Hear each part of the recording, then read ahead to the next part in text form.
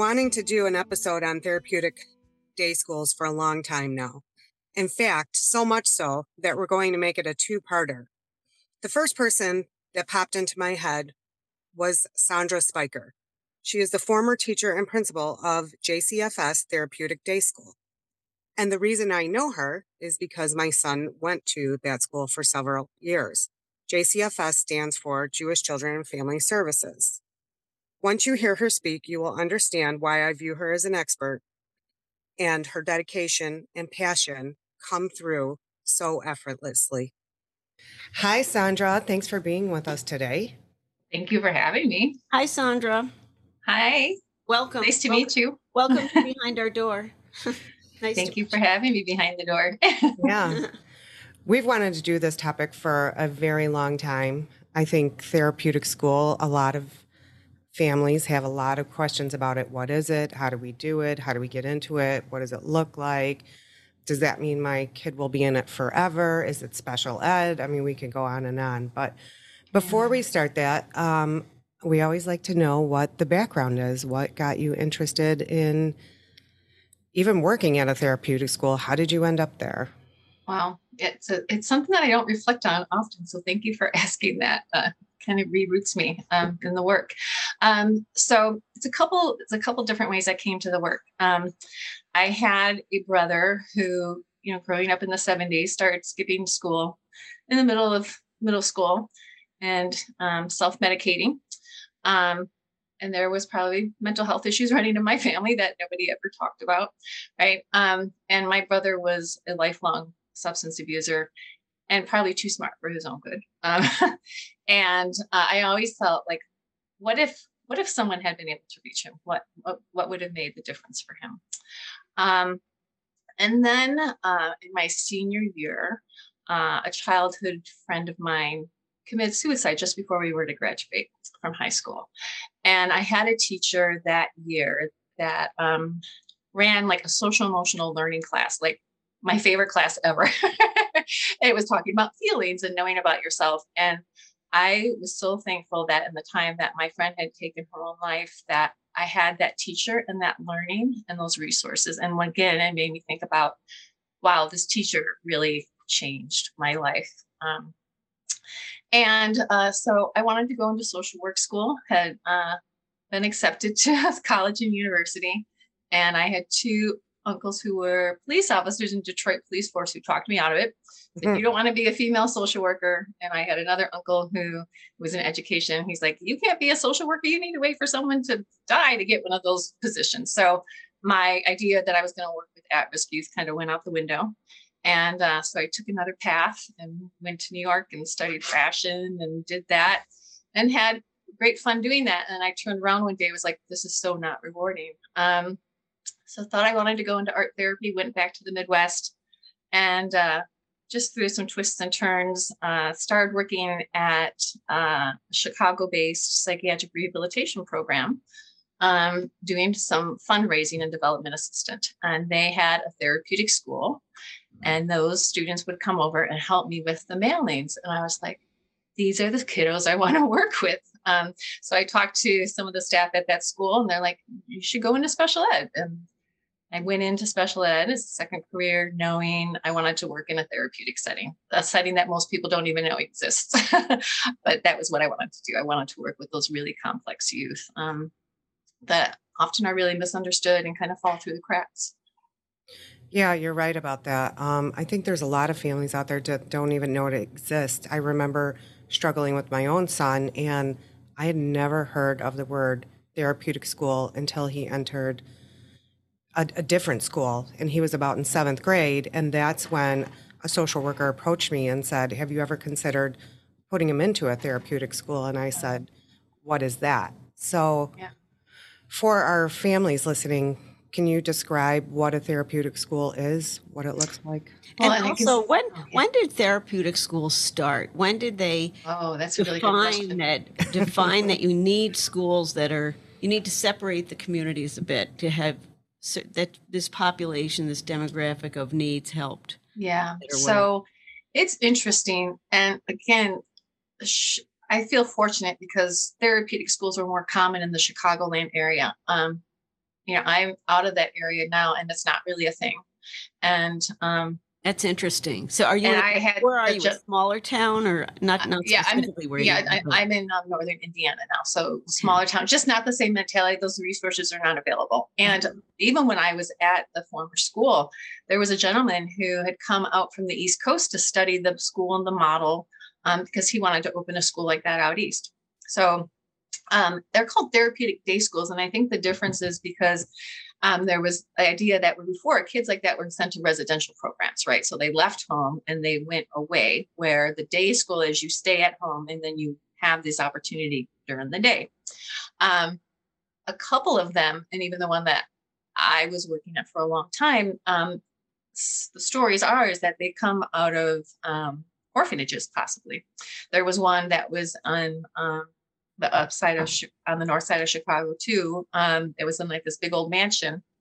And my understanding was it was a labor of love by this woman who was wealthy in the neighborhood. And she just brought in these students that were on the street and kind of directionless and getting into trouble. And historically, I feel like they were places where those students were put and they were just kind of forgotten about. And they weren't necessarily getting the best education. And even when I was doing student teaching, that was the case. Like, it'd be a couple of kids sitting in a room with maybe a paraprofessional getting paperwork packets to work on, right? And no expectation that they were ever going to go back to the regular schools. Like, they were just put outside the public school system and housed there. And probably so they're not bothering the other kids and disrupting the teacher class. That's right. So they weren't getting met. Right. Their needs weren't being met. The teachers and the other students' needs were being met. Right. And that's still a challenge in today's world, where those kiddos who are disrupting the learning of others become the sore spots. So that still is an ongoing challenge. And the question is, what do we do with that? And how do we support those students? Putting them out of school and not giving them resources doesn't help them, right? The trajectory of those lives become concerning. So when I first started at the school I was at, the first year I was there, it was not an expectation that students would return back to the public school setting. And I remember when, as a teacher, being called into a staff meeting saying the districts are going to expect that we're going to start reintegrating the students, many of us chuckled. I mean, that was just such a foreign concept to us at that time, because that's just not what the mentality was. And the mentality too wasn't that these students will have as strong as an education as the students in the public school, which is one of the things why I left classroom and went into administration. It's like, we can give them as close to a near school experience. And plus we're going to reintegrate them. So we have to help them be ready to go back to a public school setting, right? We can't say, we're going to take you out and not give you any of the skill sets that are the academic skill sets, and then plop you back in public school and think you're going to be successful. So, and what makes a therapeutic school, I guess, because it does sound scary. I can imagine. I imagine that parents would feel intimidated, thinking my child has to go to a therapeutic school. It just, for those that are first getting exposed to, there's something that could be more helpful for your son or daughter. I can imagine that being frightening in some ways. And I think we definitely saw the run the gamut of that. There's some parents who have fought so hard for their students, their children, and the child continues not to be successful or feel like the schools don't understand them, right? So for some parents, it feels like they fight forever to get to that placement where finally the child is going to get their needs met. And then some parents definitely are in denial, like, this is the fault of this principal and these teachers never understood my child. And so I think it's kind of both ends of the spectrum. And certainly, even when parents maybe sometimes would come in for a tour, they'd have to leave. It would just be too much for them because they just still hadn't come to the acceptance and the realization that this is kind of the setting. But to also understand this isn't a life sentence, right? Like, this is where a child comes to get intensive supports, right? And when they're ready, we look at moving them back into, their home school or a public setting or a less restrictive setting, as we say in the world of special education. Right. So when you talk about therapeutic, what is therapeutic about it? I know you said services, but more specifically, what services are offered at schools as opposed to a regular public school or even a Catholic school? Yep. So I think the first thing that when you walk into a therapeutic school, you're going to see small classrooms, right? Maybe 6, maybe 8 students. You can have up to 10 students and have it probably be functional. It just depends on the students. So it's going to be a small classroom setting, small groups of students, always at least 2 adults. So 1 special ed certified teacher and then 1 certified paraprofessional to support them. At also, I think it's extremely important, and it varies per school, clinical support. So clinicians, social workers. A lot of these students come in with trauma, right? And we kind of have to get through that to get to helping the student be able to be in a classroom and be successful and learn. So intensive clinical supports. And again, that's something that maybe that's not necessarily common in other areas. So I feel like that's one of the rich benefits of a therapeutic setting. Speech and OT should come along with that. Social emotional learning. I feel like the beauty of being in a therapeutic setting is not academics are not a priority, but you really get to work on the social emotional piece of the students. I mean, I call it the ooey gooey stuff. It's the stuff I like to do. It's like all the things that people maybe don't want to do or students are resistant to doing, right? And I feel like it's helping the students. Students come in with a lot of maladaptive behaviors, right? So, and we have to look at those behaviors as this has served a function for this child, whether it's kept them safe, it's met, they had gotten their needs met, when maybe that need is getting out of work because they don't know how to read, right? Whatever that is, we have to figure out what's behind that behavior. So,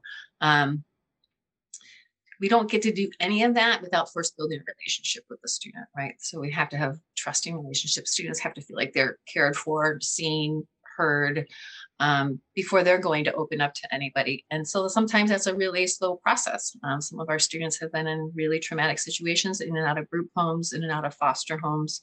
And so it's building the relationship. And I always felt like as heavily staffed as the school was, it was just that allowed each student an opportunity to find their person.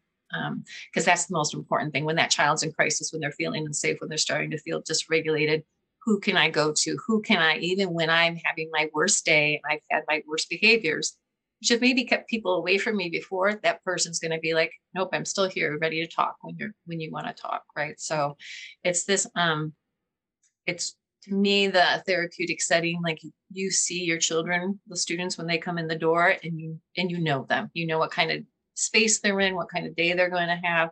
And in a public school setting, and I did spend some time in public school doing student teaching, and it just felt like I was just trying to keep all the fish in the school, like the school of fish along, keeping them all swimming together. And you didn't have time to really see, like, this child is struggling and I really want to give them extra time. You don't have that luxury in a public school setting, even the best teachers. So the therapeutic setting really allows time and process for that. Well, I think you bring up a valid point that there's a big misconception about, and I think even I had it coming into therapeutic school with my own son, was that my thought was, okay, he's going to get like the best education ever, and you forget that you have to focus on the social, emotional, or I don't want to say behavioral because it's never behavioral. It obviously stems from something. That's right. But we have to address that first, or if they can't get past that, they can't learn. And so what I try to tell other parents is don't focus so much on the educational portion first. Let's get them safe and comfortable. Right. No, that's so key. I mean, I know we even had some parents come in and their child was probably necessarily gifted, right? And they're like, well, the academic rigor isn't enough here. But the whole point is right now, the child's not getting out of bed. Right. Yes, we want them to have the academic rigor, but right now we also need to get them functional. Right. And that's even hard for some of the teachers who really dedicate themselves to it too. Like, some really strong teachers, it might be like, he's my favorite student, I'm his best person, right? And they come in and every morning they disrupt my classroom. And it's like, because they know you're going to be that person, you're going to hear them, you're going to support them, and you're going to get them through that moment, and you're going to move them on, and then they can get to reading, right? So some of it's almost counterintuitive when people start to get into the work. With some of this, when you just said, back a few sentences about, kids that don't get out of bed and all that. How, with the parents that are listening that have kids young or high school or whatever age that have school refusal, to get them, it's one thing to be approved, okay, they have to go to this therapeutic school, but I know there are so many parents that struggle with that, of getting that person to the school. Is there some methodology or some way that therapeutic schools get these kids out of their house to school? Yeah, I mean, for some, we've had a lot of great success stories, and there were some students that, they ended up, dropping from the school because the parent couldn't move them along. But a lot of that is anxiety and depression typically, right? So, and it's not to say that parents don't want to look at that, but one of the reasons I wanted to go into this field is because mental health is so misunderstood, right? And there's this stigma and shame about it, and to understand that my child has a mental health need. And I would always want to say, like, if you were told your child had diabetes or had cancer, you wouldn't be like, oh, they just have to push through it, right? Yeah, they just have to apply themselves more, or they just haven't been trying the last couple of years. It's like, and that really still bothers me, that mental health. And it's probably getting better in today's world, but that piece, you can't move the child from that if you're not willing to look at the root cause of what's going on, and why they're not getting out of bed and not wanting to be, a teenager and be functional and come to school, right, and have social interactions. Interesting. And so do you involve the family in the therapeutic school? I was just going to ask that. Oh my God, the family is such an important component of doing the work. And everything, the thing that I like about special education is that it's team-based, right? You need to have a team-based approach. The parent and guardian knows so much more about that student than you do, right? And I feel like the best thing about a team-based approach is that everybody maybe have a different perspective, or has a slightly different relationship with that child, or works with them in different capacity. And sharing that knowledge is the greatest resource. It's the pool from which you can hopefully figure out the best way to help that child.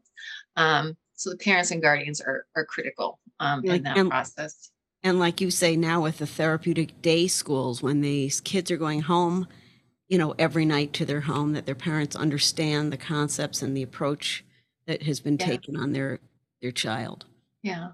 Well, and the flip side of that is those students who live in really disruptive homes, they come to school where they maybe have the most consistent 6, 7, 8 hours of their day, and they go home and they're living through new traumas, right? So they come back into school. So you really have to look at each case so individually.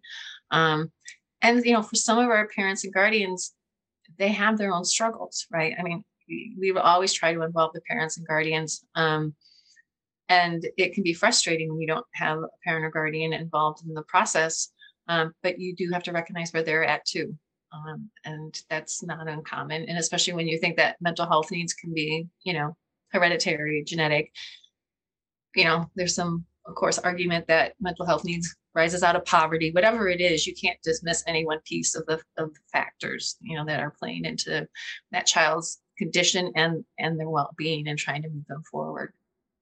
Yeah, I can only speak for myself, and obviously my son went to the school that you were at, and he was so fortunate. We were fortunate to have found you, that I really felt like it was such a supportive environment, because I finally felt heard and not judged.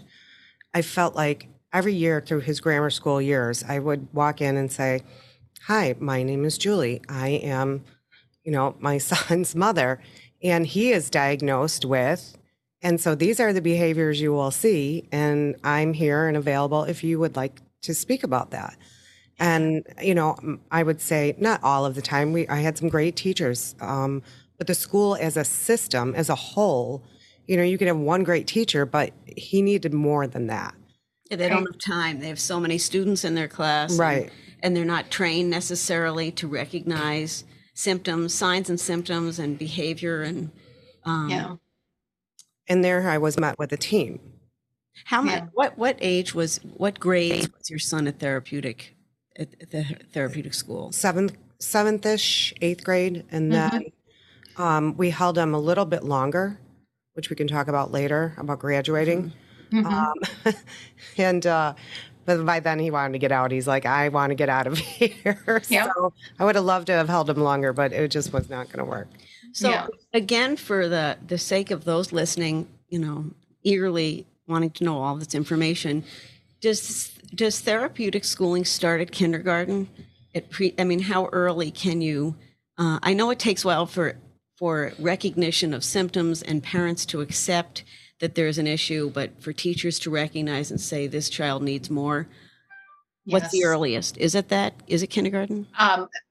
If there's extreme behaviors and they cannot be remedied, coming out of the area that I'm working now, we've got pre-K students with pretty extreme behaviors. And when you think about it's kind of hard to tease away what COVID did or did not do for the young ones, right? That really hindered their social skill development in some way. So it can be any grade. When I first entered the field, I would say if we got a second grader referred to the school, we would have been like, oh my goodness, this must be a really challenging case. By the time I left there, kindergartners were coming in for sure. The complexity of the needs of the children in the time that I've been in the field are increasing. And I actually just had this conversation with a couple of people about special ed. Used to be about learning challenges and behavior maybe.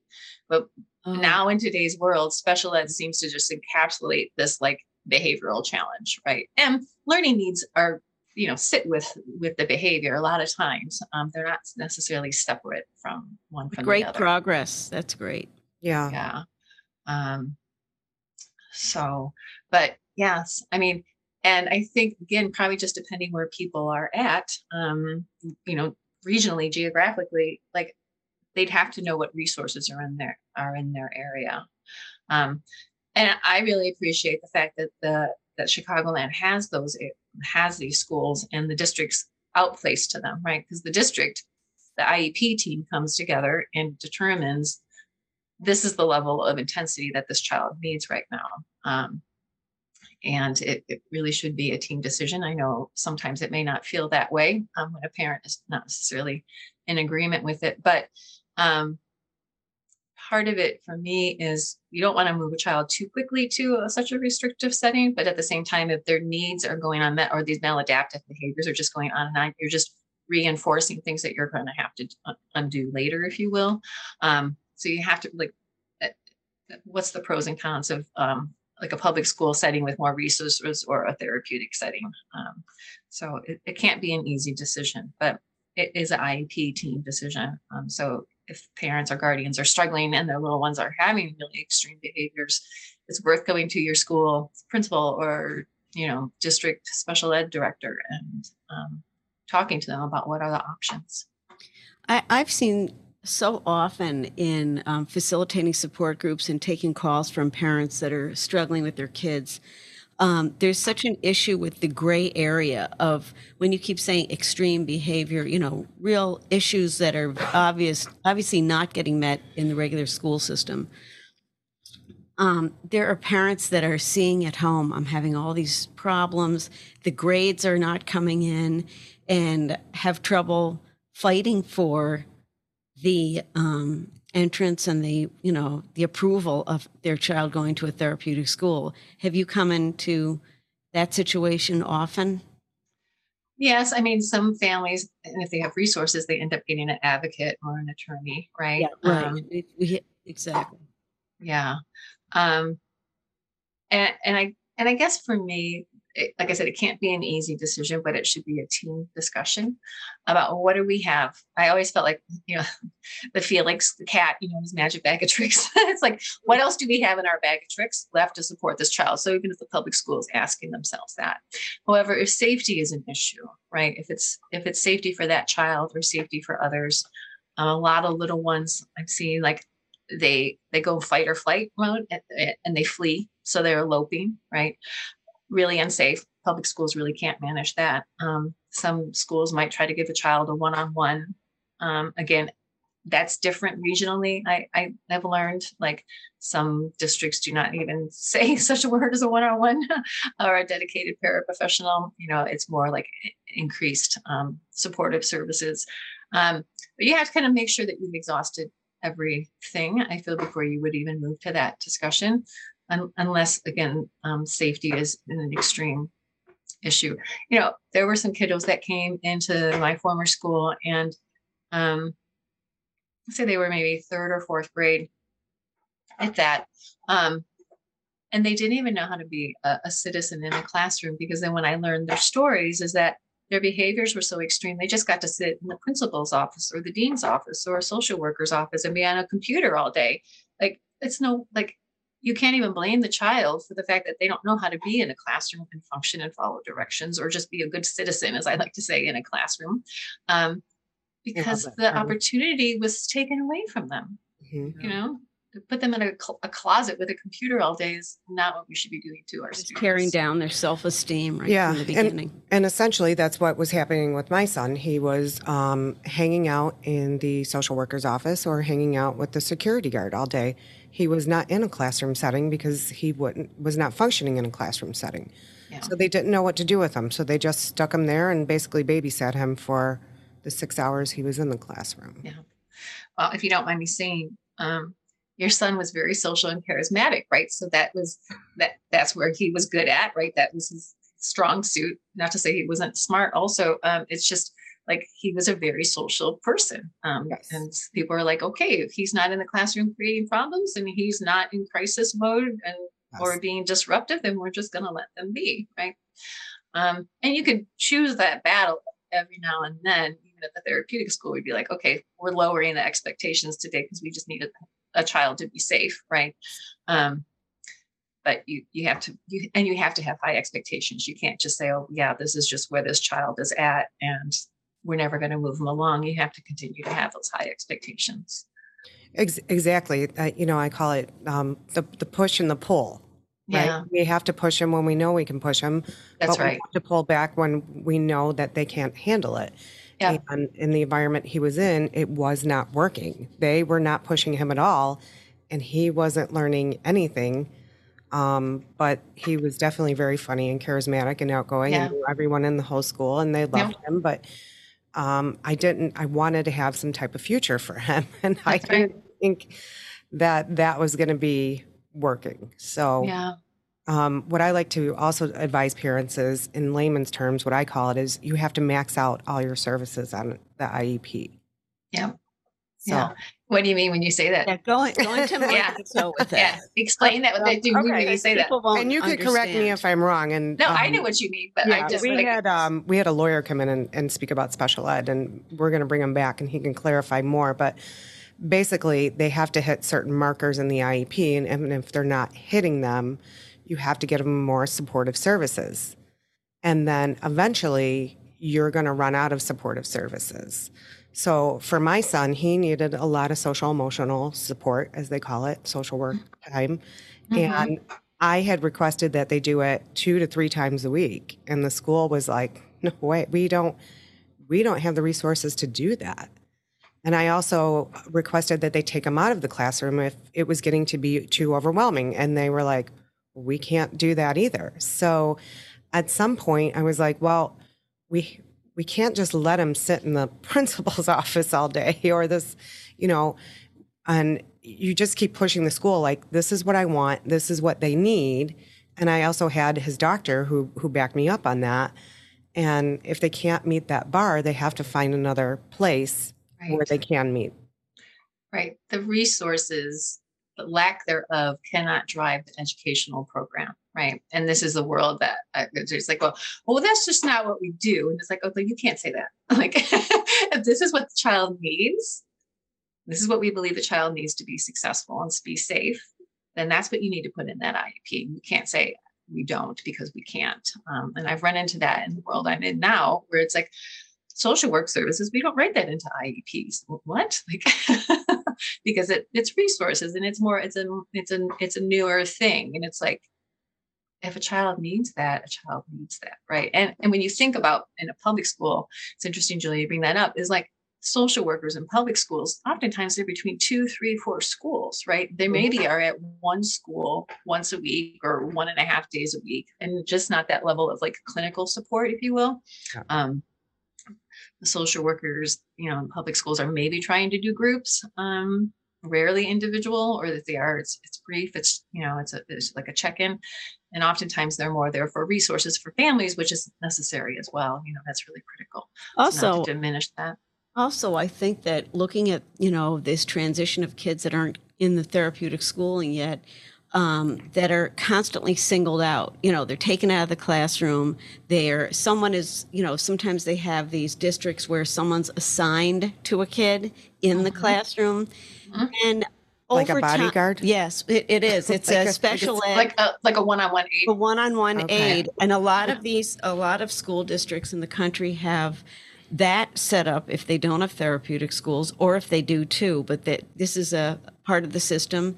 And so all the kids see, whatever grade it is, that so-and-so has someone, he has the person with them. In other words, it's labeling. It's just making, Ostracizing them. Exactly. Yeah. And then also, you picture those classes where it's so-and-so, somebody's here to pull you out, and the whole kids all realize, see this, and it's just, can't be a good feeling. No, have that be your school day and week. No, not at all. And the flip side of that, spending now time in public schools in the last year, a lot of schools are just trying to put everyone in the gen ed setting, like to do full inclusion. And like, that's a lovely idea too, but not every student's able to do that, right? Just like not every student's able to read at their grade level, right? Like they might be in fourth grade and you want them to be in a fourth grade reading group, but they don't know how to read at fourth grade level, right? So, and so then in the schools that I've been working in, there's a good amount of behavior in kids leaving the classrooms. And it's like their behaviors are telling us, right, that this isn't working for them. And, inclusion is a lovely idea, but it would mean largely a special ed teacher and a gen ed teacher in a classroom together. Or like in some states, I've learned they're requiring that their gen ed teachers also have SPED credentials, so that, so you can think on both sides of your brain when you're running that classroom and meeting everybody's needs. It seems a little overwhelming for the teacher. Yeah. And I'm sure tough to staff schools as it is. So yeah, in today's world, there's a teacher shortage. Right. And speaking of the issues, so one of the points I want to touch upon is a behavioral intervention plan, which is another thing that no one brought up for many, many years. And so can you kind of give us a description of what that is? And Sure. So actually a child with special ed services or without special ed services can have a behavior intervention plan. So what comes before a behavior intervention plan is something that's called a functional behavioral assessment. So that's basically anybody who's working with that student, including the student themselves and the parent or guardian, completing surveys about what do we see about this child? When is it, like you're thinking about the antecedents, what's happening before we see the behavior, what's happening afterwards. And then from that information that the team gathers together to hypothesize, why do we think this is happening with this child? Then they create the behavior intervention plan. And the behavior intervention plan is to basically recognize, like, what are we seeing the child struggles with? What are some like proactive skills or strategies we can put in place and skills we can build in the students to hopefully not get to that? And how are we going to respond when the student does still then have the behavioral incidents that we're concerned about. But what really is important for parents and guardians to know is that a child does not need to have an IEP to have a behavior intervention plan. Most schools, ideally, schools are running what's called MTSS, so multi-tiered student services supports, whatever it is, and RTI, which is a more common term. And that is literally like 3 tiers of intervention. And that's for students that are gen ed students for the most part, right? So if a child is struggling and they're not getting IEP services, a parent and guardian can ask the school to do an FBA and put a behavior intervention plan in place.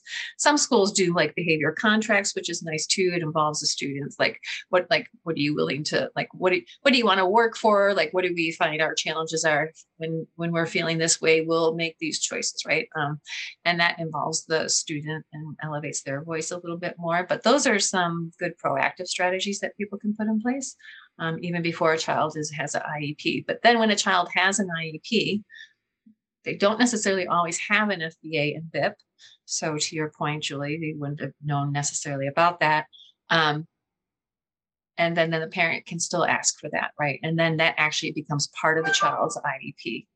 That behavior intervention plan is documented in the IEP, and it's the team needs to follow it. And if it's not working, the team's obligated to come back together and say, this is what we've been trying. This is what's worked. This is what's not worked. What else can we try? So it's one of the good reasons to have an IEP. It makes it, I don't want to say it assures, but it tries some certainty that the team and the school is following what's in that plan to support that child. I don't know if you have an answer for this, but with it's a national podcast. People are listening from cities, big and small towns too. What would you suggest for the parent who's listening and all of these, you're talking about these wonderful resources and so on, but they're living in one of these smaller towns that doesn't have therapeutic schools right there or close enough, and they're really struggling with their son or daughter. That with a lot of things that we've been talking about, what kind of steps can they take if their child is in a good elementary school or middle school or high school, and they really see that there is a growing issue with behavior and learning and all of the above? Yeah. Well, every district should have somebody who's overseeing special education services. And that would be the person I feel like they should reach out to, unless there's really a trusted person at the school. Sometimes it's a dean, right? So oftentimes deans are, dealing with behaviors a little bit more. They could also go to their principals. But what I've learned is I was kind of the anomaly. I was a principal from a special ed background in a full sped setting. So for me, a principal should know everything about special education, but in the real world, that's not necessarily the case. They're running a school and concerned about solving other things. So the parent should go to the school. Maybe there's a social worker at the school or in the district. But like I said, every district should have somebody who's overseeing special education. And it's funny you bring that up, because I actually was just in conversation with someone in a more rural area in a state near here, and talking about they actually need so they need somebody in their classrooms coaching the teachers about how to manage and respond to behaviors, right? So even in small town areas, it doesn't mean these behaviors aren't happening or there's not awareness. It's literally pulling together the resources and then training people on how to work with the students and putting resources in place. So I would always suggest that a parent advocate for their child. And you're saying there's got to be someone that they would. There's got to be someone, and maybe it's situational too. It can make the difference of a teacher, right? On how and why a child may or may not be able to stay regulated or dysregulated in a classroom. So sometimes a classroom change can happen. We even had to do that at the therapeutic school, right? We might place a child in a school and in a classroom and it's not working. Doesn't mean that the teacher's not doing their best, but it could be the smallest of things that makes a difference for a child. Sure. So, yeah, but I would never say sit on your concerns. No. Yeah, the parent and guardian's the first best advocate for the student, for the child. Squeaky wheel gets oiled. Yeah. Well, gosh, and someone not, but really, Julie, you were a breath of fresh air when you came in, and just were so straightforward and available to work with the team and share and share, right? Because some parents, I don't want to say they're in denial, but they sometimes don't even understand the complexity of what's going on with their child, right? So, I think there's shame and embarrassment too, right? Gosh, my kid's here. He's not so ill. He's a little ill or has a little bit of a problem, and it'll be okay. Yeah. And that's about the acceptance part. I was very understanding of where my son was at, and I knew that I just didn't want this whole illness to define his whole life. That's right. So whatever it took to get there, I was going to make it work. But again, you have to have a team, and I was fortunate enough that you guys were such a great team to be so respondent to me. Yeah. And when I say team, I just want to clarify for our behind our door family that, it wasn't, I could email you as the principal, I could email his teacher, I could email his social worker, and then you had, what were they called? Assistants? The people that... Yeah, the parapros, and then we had the support team in the hallway. Yeah. Once been called crisis team. It's we need to rename them. Yes. But some of those people that were hanging out in the hallway were the most influential people in my son's life. That's right.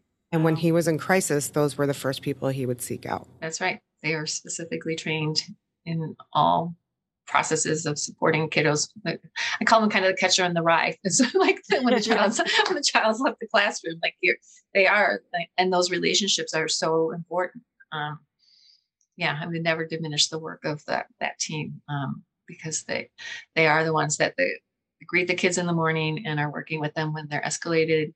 And sometimes when things, become really escalated, there's also the person maybe having to actually do a physical hold with that child, right? Just to clarify for everyone, you can do physical restraint in therapeutic schools. How does that work? Yeah. So at least still in the state of Illinois, it's different everywhere, right? And last I know, you can still do physical restraint. So there's different models out there, of course. And part of it is not just like, well, this is how you hold the child when they're escalated or unsafe. It's also teaching the staff to be aware of what a child looks like when they're triggering and how to hopefully intervene on that crisis circle or crisis curve, if you will, so the child doesn't reach escalation and crisis state. And that's, of course, what we're always trying to do, right, is kind of catch them early and redirect them and try to get them to avoid going into that state. But staff are trained how to do physical holds if need be. And that's usually to keep the child safe or others safe. It's not an easy process. Most people who do holds will say it's very tiresome. It's traumatizing for themselves, even as adults who might do it very more frequently than they want to. But ironically, I've also worked with students who almost cannot de-escalate until they actually have that physical input of a hold. And there were a couple students at the school, they would provoke, and I don't mean this in a really but like they literally, it's like they knew if they stood there and kicked staff and spit on them and hit them or whatever, that the staff would go hands on with them. And it's almost like it's what made them feel comfortable. It would help them kind of process, I feel like, the adrenaline, right? Because those kids are in crisis mode. They're in fight or flight mode. And it also teaches you, like, when a child is at that escalated state, you stop using your verbal skills and trying to talk with them, because just think about, like, when you're escalated and so angry, you become tongue-tied, right? Your cognitive abilities aren't even there to process. Like, if you are on your worst day, you're so tongue-tied, just tell me what's going on. So it's a kind of a comprehensive training on how to work with kids when they're in the crisis cycle. I'm sorry. Schools. It's such to have people that are trained in this. Yeah. Really, And then you're also taught, like, to look at crisis as a learning opportunity, right? This doesn't happen in isolation, because then once the crisis passes and the child's back to baseline, then there's an opportunity to talk about, like, what happened, what was going on in those moments, maybe what else could you have done? Could you have gotten an adult? Could you have walked away? Whatever the situation was. So we try to use it as a reflective process too, to try to make plans how we might be able to manage ourselves in a different way or make a different choice next time. Which you have rooms that children can go into. It used to be called the timeout room, or at least that's what my son called it. Yeah, that's what it used to be called. Okay. It used to be called it when I first started working there. And we called them the time away rooms. Then we called them, separate space, like whatever. Then we call them a chill out room. They're not isolation rooms. You can't close the door and hold, like, the child in there. They're not locked up in there. They're not locked up. No, they can't be locked up in there. But it is the space, right? Because when you think about, and golly, I always felt like the child ended up having to be held, like, out in the open space, right? Where anybody could walk by and see him. That's why we would shut down the hallways when we had, an escalated situation going on, just for the respect of the student in crisis. But those separate space rooms, are places kids could go. We ended up putting padding on a lot of the walls, because kids would hit and kick the walls. It's like, I don't need anyone breaking a foot or a hand. Like, if they need to hit something, hit the padded wall, right? But that is a space where, anyone could be pulled into. I, as the principal, might have been pulled into, or the social worker, or one of the support staff members, just to kind of sit there. And sometimes it would just be sitting on the floor with the kiddo, bouncing a ball against the wall, just talking about what was going on for them that day. So well thought out, all of this. I mean, it really is It makes a difference, lifelong difference, if the kids Yeah. can start out like this. Yeah. Have a few years in a program that's so needed. Yeah. Well, I think the biggest lesson here is that they're not alone and they don't feel alone. And they know, even though their illness makes them say some terrible things and do some terrible things, that these adults in their lives are going to continue to be there and support them. And Yeah. that's the bigger message. Yeah, and the same with the parents. I think it's so good for the parents. You know, you say you're involved the family. It's so good for the parents to know they're not alone with having these issues at home and at school, and that they're not bad parents. You know, Right. Go through all that judgment and the issues in a regular school. That it's just wonderful, I'm sure, for parents to be involved and have the support of each other. Yeah. Don't forget, you can find us on Facebook, Twitter, and Instagram.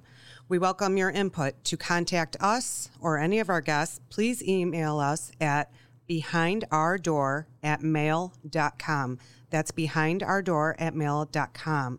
And please don't forget to like and share our podcast.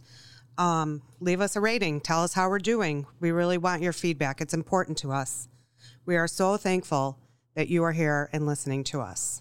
If you or someone you know is in crisis struggling with mental illness, you can call the National Suicide Hotline at 1-800-273-8255 or the NAMI Helpline at 1-800-950-6264. Until next time, please join us for another conversation behind our door. Thanks for listening.